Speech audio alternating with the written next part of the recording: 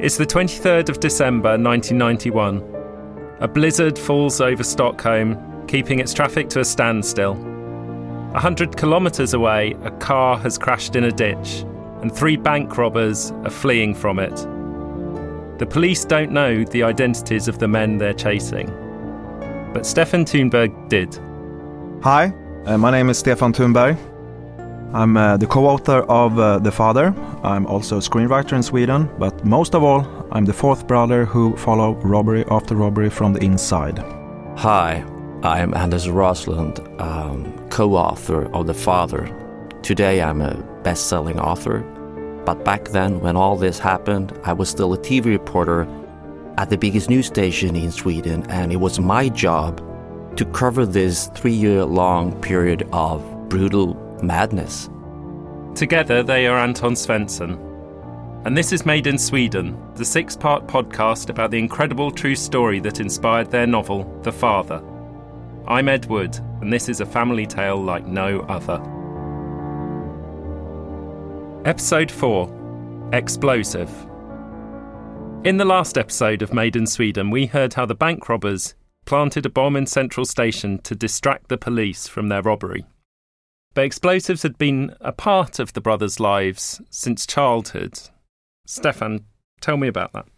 I was 8 years old when it happens. I woke up at that night hearing voices in the kitchen. And the important thing here is that my mom and dad had a fight earlier that day, and she had went away. And I didn't know where. And my father had drunk a lot of booze all the day, and I wake up in the middle of the night, and I could hear voices from the kitchen. And I sneak up, and I could see in the kitchen my father sitting with the kitchen table together with my oldest brother, Leo. And I could smell the petrol from the kitchen. And I could see that my father was he was pulling up petrol into a bottle. I could see my brother helping him with that.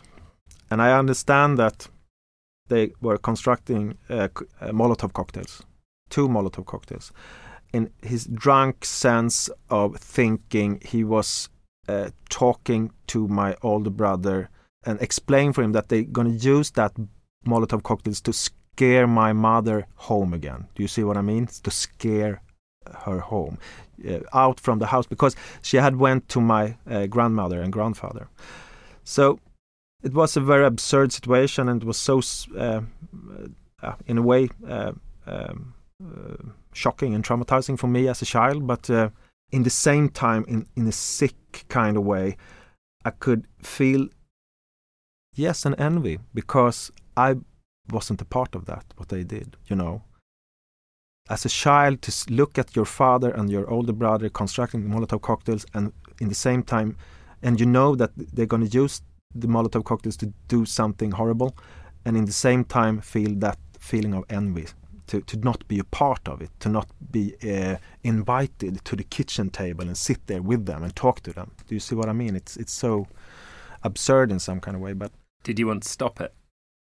I couldn't stop it, and I really... when you think about things that happen in your childhood and you try to remember exactly the feelings, the thoughts, the words and everything like that, it's so hard to really know exactly how I think back then, when they talk about it, it was like they're going to try to get mother home again. It was in a sad way, and I tried to believe that, I think, like an 8-year-old kid. Leo, the plastic wheel. Have you been listening? Papa holds the pillowcase under his nose, where Mama's initials are embroidered in one corner. He pushes his head into it, smells it, breathing deeply, never noticing that someone is lying quietly in the dark watching. That should go down into the neck of the bottle. You push it until it stops. Papa's long feet almost step on Felix as he heads back to the kitchen table. Then he lifts up the bottle and shows Leo in that expansive way that only he has. We did this when I was little, not with bottles, but with geese. My brothers and I pushed food down their narrow fucking birds' necks, and they grew big and fat and delicious. Felix bumps the threshold with his elbow, and the sound echoes through the apartment. He holds his breath like before, closes his eyes. Papa should turn around, but he doesn't, even though it's echoing. You don't know about that sort of thing, Leo. You don't know things like that, but I know. And I'm going to tell you, that's what I'm going to do. 4,000 years ago, the Jews were the first to tend geese. They were slaves, and they worked for a pharaoh of Egypt who loved goose liver. All he ever wanted was foie gras, and they were forced to find a quick way to feed those fucking geese, right? That's when they started pushing the food down. Pushing, with really long sticks. Because the pharaoh, he just wanted more and more. Then there was this Spaniard, and he loves his geese. He talks to them, he gives them fruit from his garden. Heaven for geese. But every autumn, when the other geese are heading to Africa, or wherever the hell they fly to, his geese start walking around on the ground, honking, honk, honk, honk. And the geese up in the air stop, this is true, Leo, and they fly down and land and stay there in goose heaven.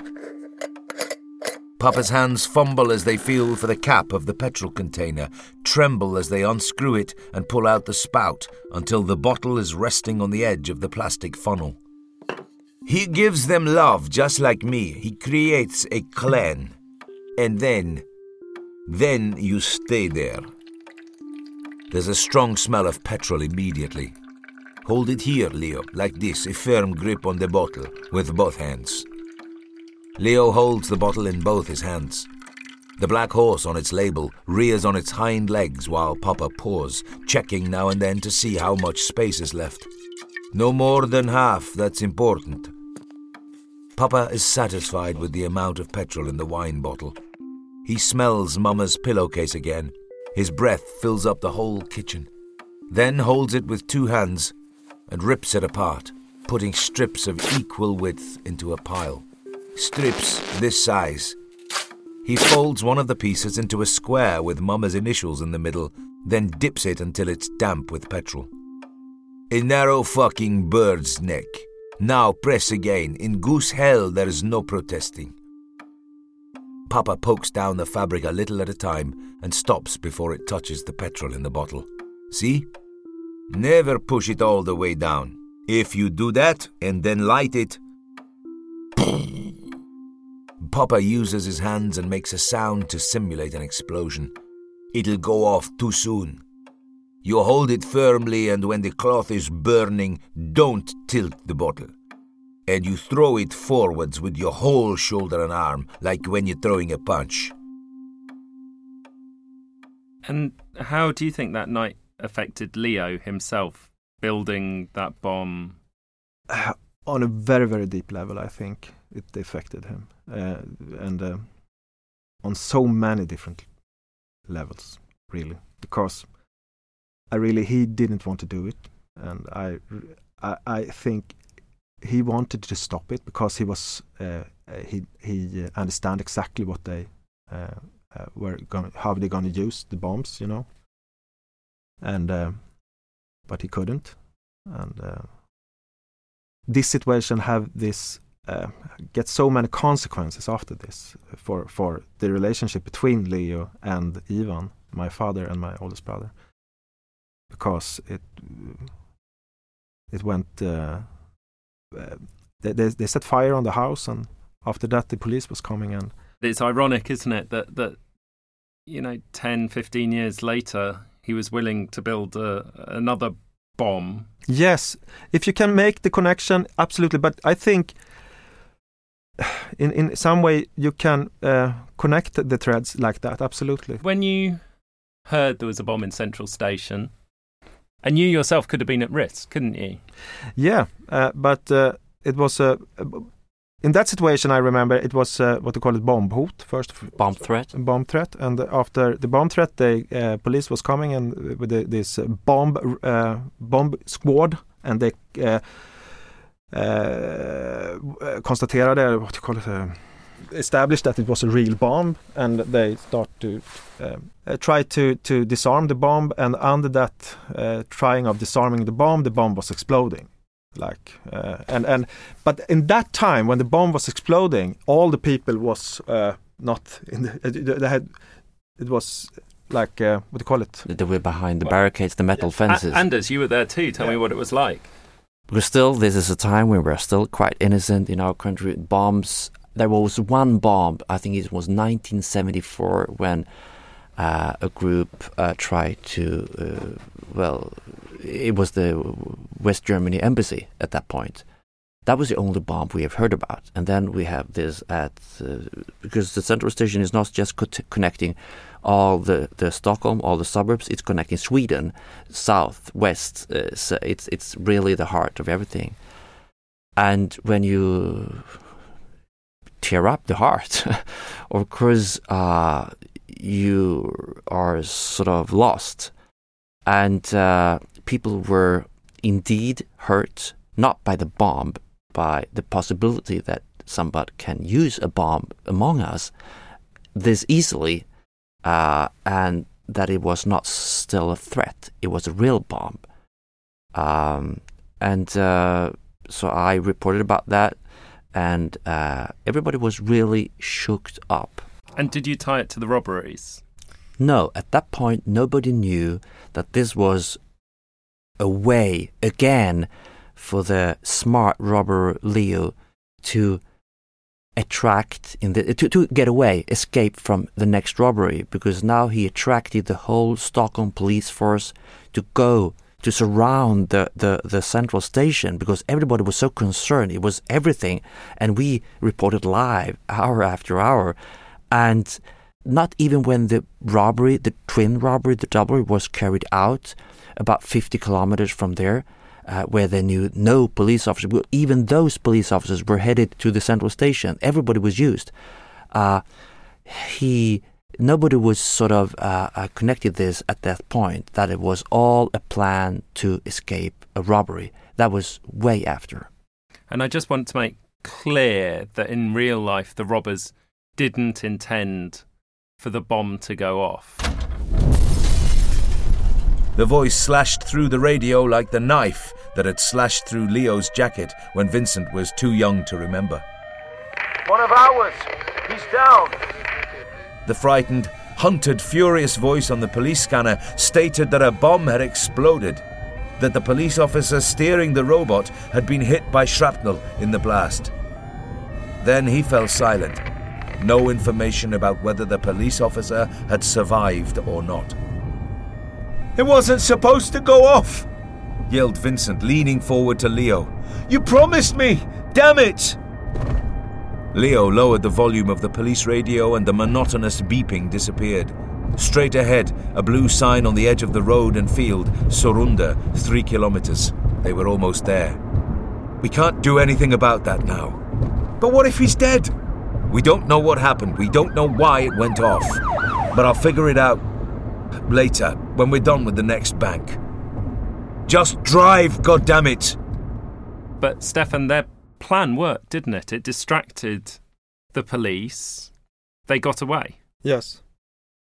How did they do that? What was their plan next?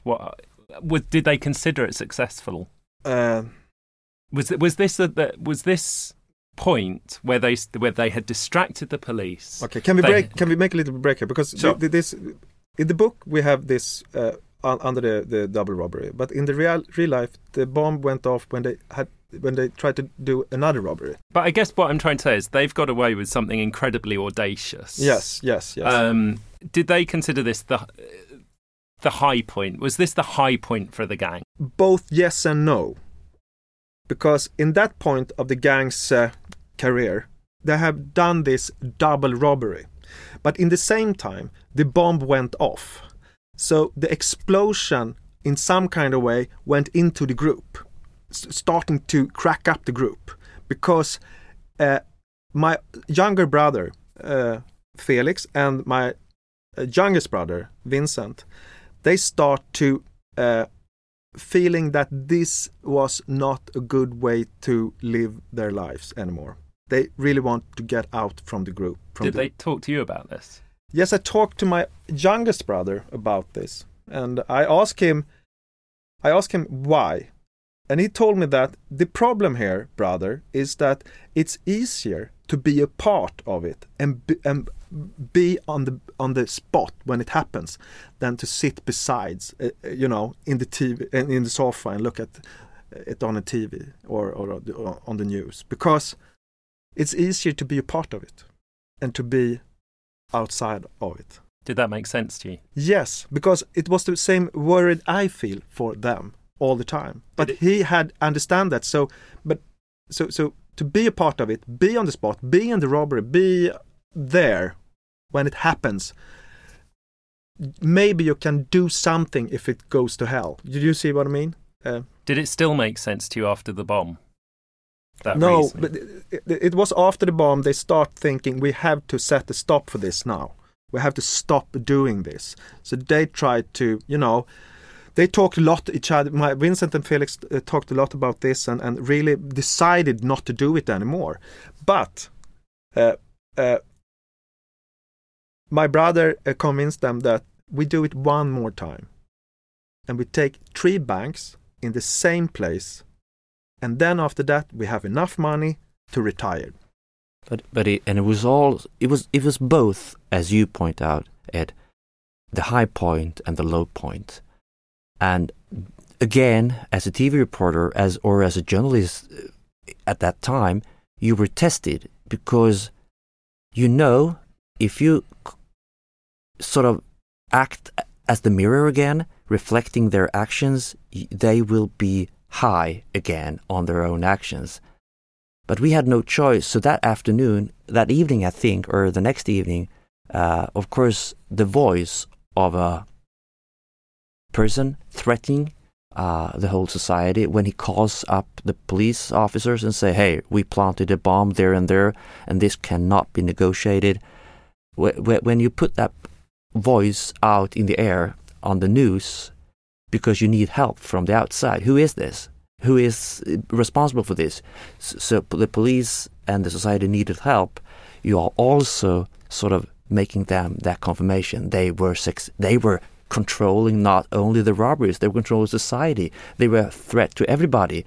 So that's a high point. It's a bad and good feeling. Are you saying the bomb threat, they announced that on TV before it happened? No, but after it happened, because during the voice went out on TV. Yeah, who was this? The police gave the voice tape to the TV news. And so that was Leo?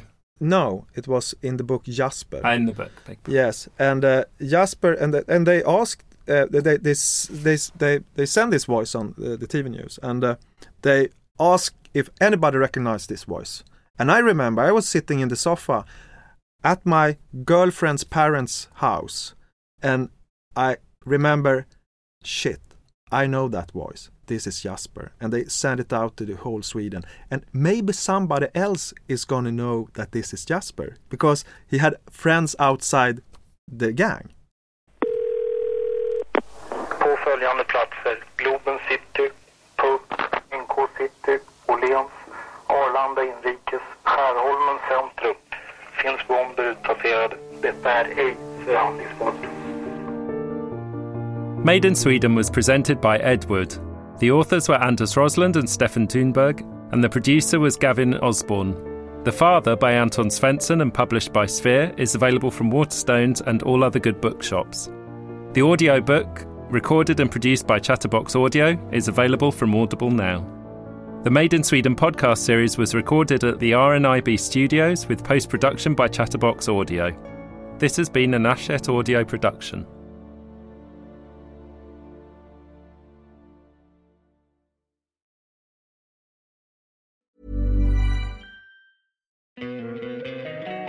Don't you love an extra $100 in your pocket? Have a TurboTax expert file your taxes for you by March 31st to get $100 back instantly. Because no matter what moves you made last year, TurboTax makes them count. That means getting $100 back and 100% accurate taxes, only from Intuit TurboTax. Must file by 3/31. Credit only applicable to federal filing fees with TurboTax full service. Offer can be modified or terminated at any time.